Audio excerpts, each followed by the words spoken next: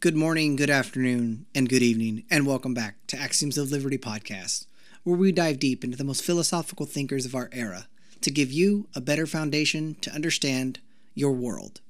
And we shall continue with the Voluntary's Handbook, Chapter 27, and it's titled Persuasion versus Force by Mark and Joanne Skousen. Sometimes a single book or even a short cognate essay can change an individual's entire outlook on life. For Christians, it is the New Testament. For radical socialists, Karl Marx and Friedrich Engels, the Communist Manifesto is revolutionary. For libertarians, Ayn Rand's Atlas Shrugged is pivotal. For economists, Ludwig von Mises's Human Action can be mind-changing. Recently, I came across a little essay in a book called The Adventures of Ideas by Alfred North Whitehead, the British philosopher, Harvard professor. The essay was titled From Force to Persuasion, had a profound effect upon me. Actually, what caught my attention was a single passage on page 83. This one small excerpt in a 300-page book changed my entire political philosophy. And here's what it says. The creation of the world, said Plato, is the victory of persuasion over force. Civilization is the maintenance of social order by its own inherent persuasiveness as embodying the nobler alternative.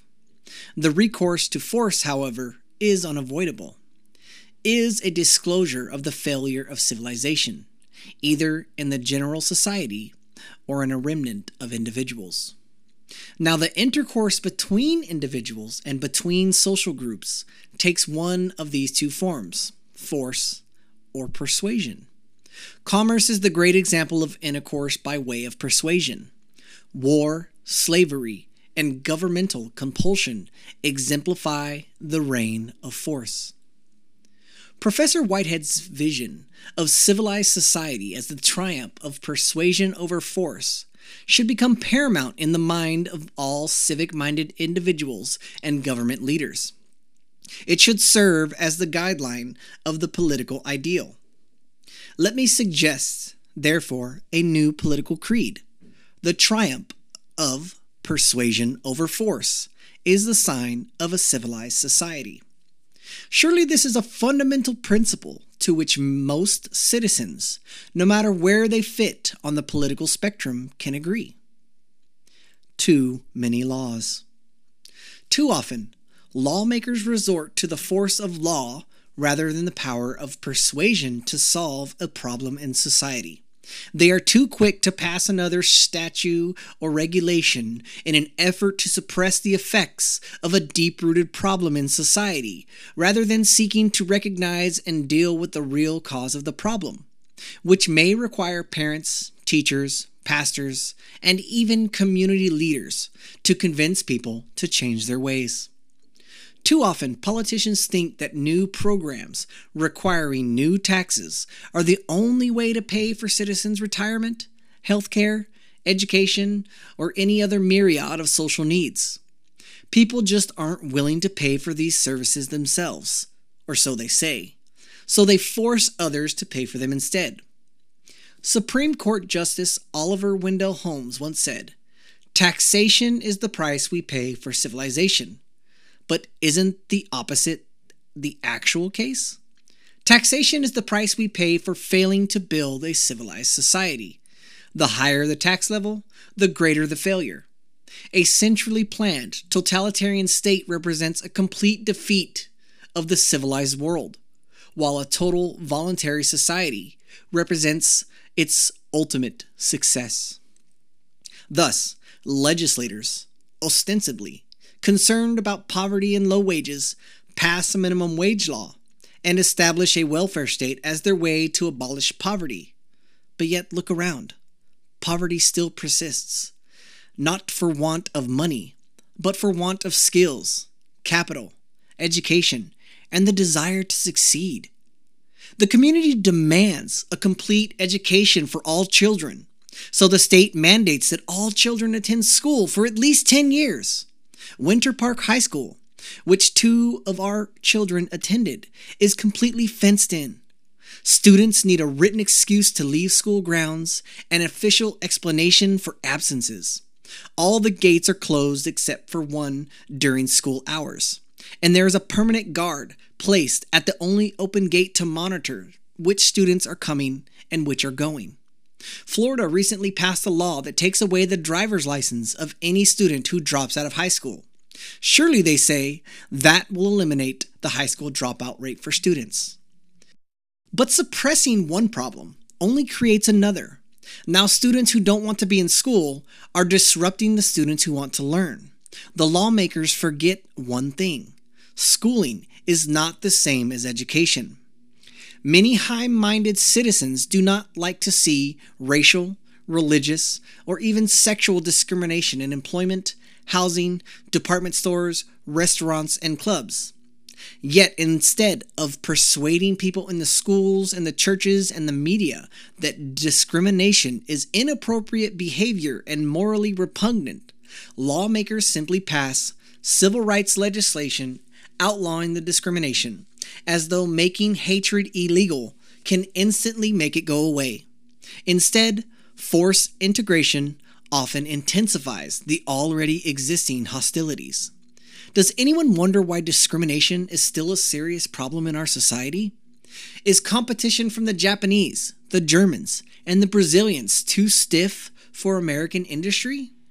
We can solve that right away, says Congress. No use trying to convince industry to invest in more productive labor and capital, or voting to reduce the tax burden on business. No. They'll just impose import quotas or heavy duties on foreign products and force them to play fair. Surely that will make us more competitive and keep American companies in business. Drugs, guns, and abortion. Is the use of mind-altering drugs a problem in America? Then let's pass legislation prohibiting the use of certain high-powered drugs. People still want to use them. Then let's hire more police to crack down on the drug users and the drug dealers. Surely that will solve the problem. Yet such laws never address the fundamental issue, which would require analyzing why people misuse drugs and discovering ways they can satisfy their needs in a non-destructive manner. By just outlawing illicit drugs, we fail to consider the underlying cause of increased drug or alcohol misuse among teenagers and adults. We fail to accept the beneficial uses of such drugs in medicine and in healthcare. I salute voluntary efforts in communities to deal with these serious problems, such as the no alcohol high school graduation parties and drug awareness classes. Tobacco is on the decline as a result of education, and drug use could abate as well if it were treated as a medical problem rather than a criminal one. Abortion is a troublesome issue. We can all agree on that. Whose rights take precedence, the baby's or the mother's? When does life begin?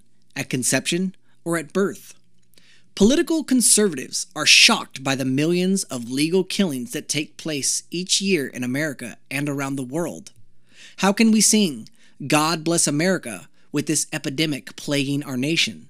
So for many conservatives, the answer is simple. Ban the abortions! Force women to give birth to their unexpected and unwanted babies. That will solve the problem. This quick fix will undoubtedly give the appearance that we have instantly solved our national penchant for genocide. Wouldn't it have been better if we first tried to answer the all-important question? Why is abortion so prevalent today? How can we prevent unwanted pregnancies? Or, once an unwanted pregnancy occurs, how can we persuade people to examine alternatives, including adoption? Crime is another issue plaguing this country. There are those in society who want to ban handguns, rifles, and other firearms, or at least have them tightly controlled and registered in an attempt to reduce crime. We can solve the murder and crime problem in this country, they reason, simply by passing a law taking away the weapons of murder. No guns, no killings. Pretty simple, right? Yet they only change the outward symptoms, while showing little interest in finding ways to discourage a person from becoming a criminal or violent in the first place. Legislators should be slow to pass laws to protect people against themselves. While insisting on a woman's right to choose in one area, they deny men and women the right to choose in every other area. Unfortunately, they are all too quick to act. Drivers aren't wearing their seatbelts. Let's pass a mandatory seatbelt law. Motorcyclists aren't wearing helmets. Let's mandate helmets. We'll force people to be responsible. More than just freedom. How did we get into this situation where lawmakers feel compelled to legislate personal behavior for our own good? Often, we only have ourselves to blame. The lesson is clear. If we are going to preserve what personal and economic freedom we have left in this country, we had better act responsibly, or our freedom is going to be taken away. Too many detractors think that freedom is nothing more than the right to act irresponsibly. They equate liberty with libertine behavior, that the freedom to choose whether to have an abortion means that they should have an abortion, that the freedom to take drugs means that they should take drugs, and the legalization of gambling means that they should play the roulette wheel. It is significant that Professor Whitehead chose the word persuasion, not simply freedom, as the ideal characteristic of a civilized world. The word persuasion embodies both freedom of choice and responsibility for choice. In order to persuade, you must have a moral philosophy, a system of right and wrong, which you govern yourself. You want to persuade people to do the right thing, not because they have to, but because they want to. This is a little satisfaction from doing good if individuals are mandated to do the right thing. Character and responsibility are built when people voluntarily choose right over wrong, not when they are forced to do so. A soldier will feel a greater sense of victory if he enlists in the armed forces instead of being drafted. And high school students will not comprehend the joy of service if it is mandated by a community service requirement for graduation. Admittedly, there will be individuals in a free society who will make the wrong choices, who will become drug addicts and alcoholics, who will refuse to wear a safety helmet, who will hurt themselves playing with firecrackers, and who will drop out of high school. But that is the price we must pay for having a free society, where individuals learn from their mistakes and try to build a better world. In this context, let us answer the almost important question, liberty and morality. Can we have both? The answer is absolutely yes. Not only can we have both, but we must have both, or eventually we have neither. As Sir James Russell Lowe said, the ultimate result of protecting fools from their folly is to fill the planet full of fools. Our motto should be, we teach them correct principles and they govern themselves. Freedom without responsibility only leads to the destruction of civilization, as evidenced by Rome and other great civilizations of the past.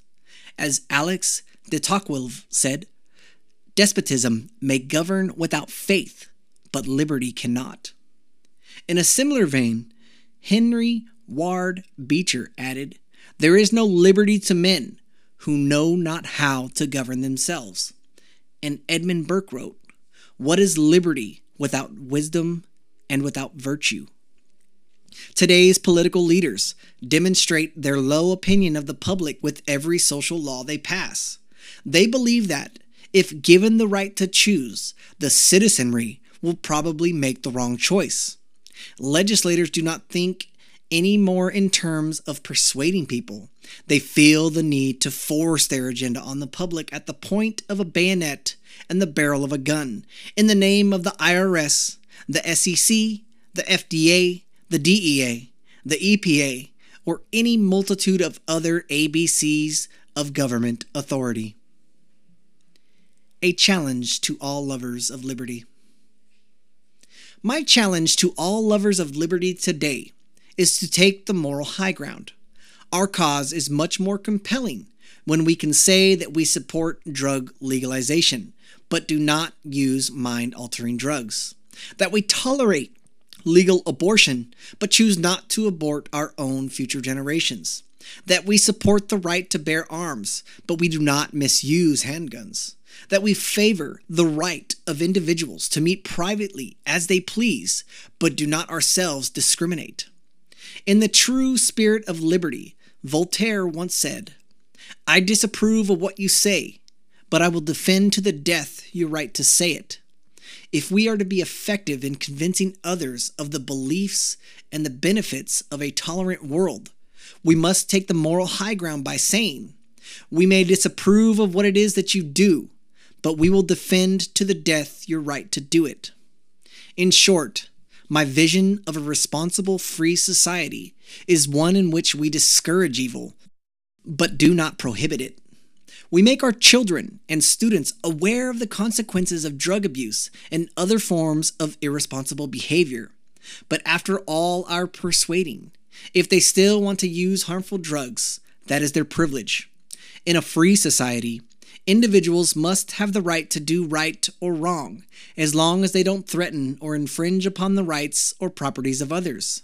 They must also suffer the consequences of their actions, as it is from consequences that they learn to choose properly.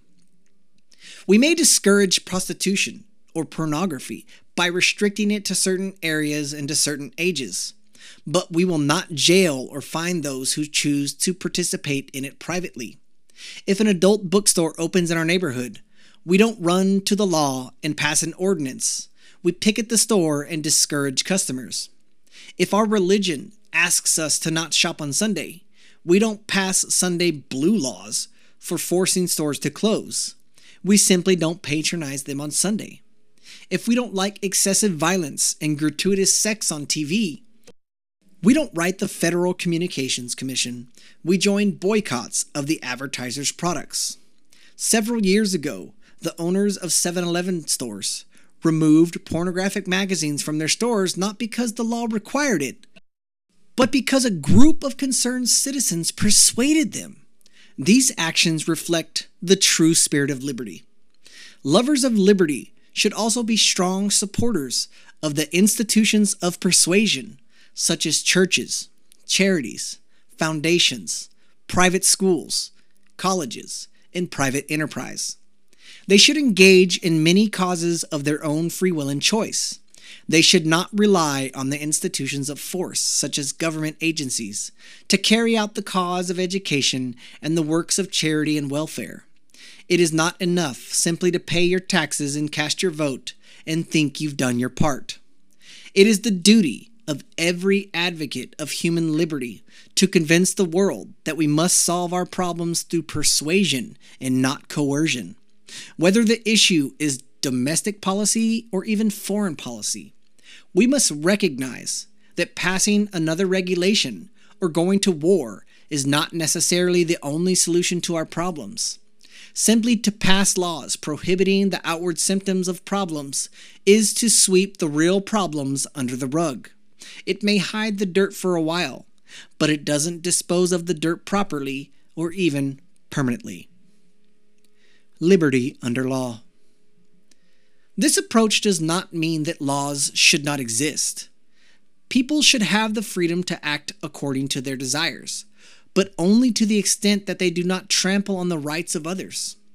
Rules and regulations, such as traffic laws, need to be established and enforced by private and public institutions in order for a free society to exist. There should be stringent laws against fraud, theft, murder, pollution, and the breaking of contracts, and those laws should effectively enforce according to the classic principle that the punishment should fit the crime.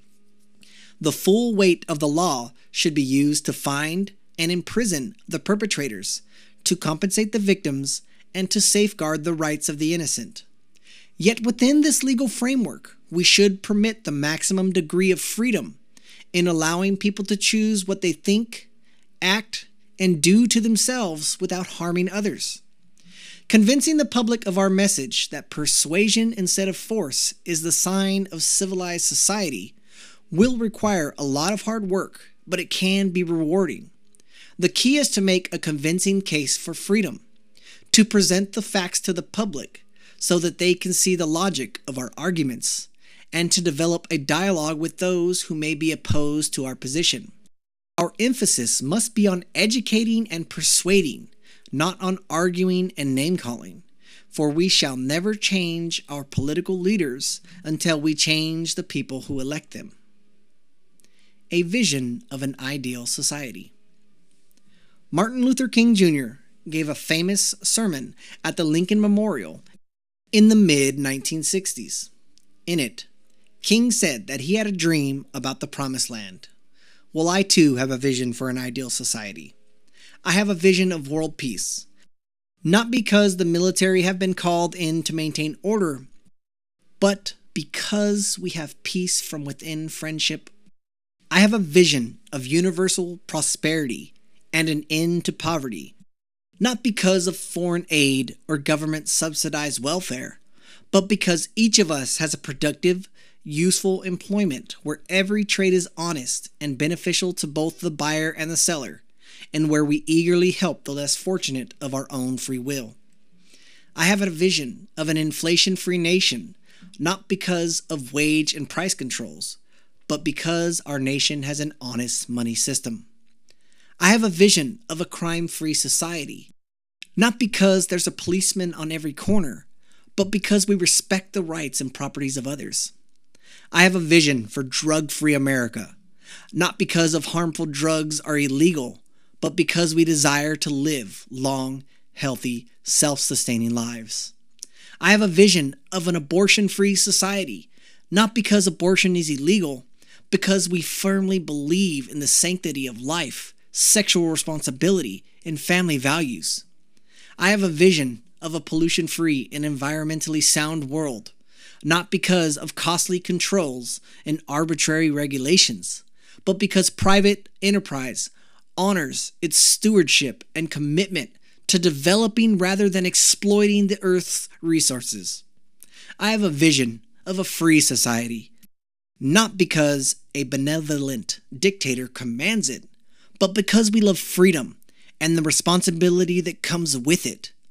The following words, taken from an old Protestant hymn whose author is fittingly anonymous, expresses the aspiration of every man and every woman in a free society. Know this, that every soul is free to choose his life and what he or she will be. For this eternal truth is given, that God will force no man to heaven. He'll call, persuade, direct aright, and bless the wisdom, love, and light. In the nameless ways be good and kind, but never force the human mind. Wow, there you go, guys. There's the end of that article. What do you guys think? What works in this world? What works for you? When somebody persuades you to change your mind on something that you are dead set on doing, does the persuasion work? Or does the threat of me whooping your ass actually work? Which situation or scenario would you rather participate in? Because I know which one I would want to participate in. I would want to participate in one in which someone used logic and reason and argumentation to persuade me to change my mind or change my position on a subject, and not force a gun in my face and tell me I will change my mind or else. This is the fact of life. We have the known and the unknown. This is the two binary reasons in life. We either know something or we don't. There can be no in between. And I feel like this is another one of those binary scenarios that proliferates all throughout society. We can either persuade or we can force. What society would you want to be a part of? Because I know what society I wish to be a part of.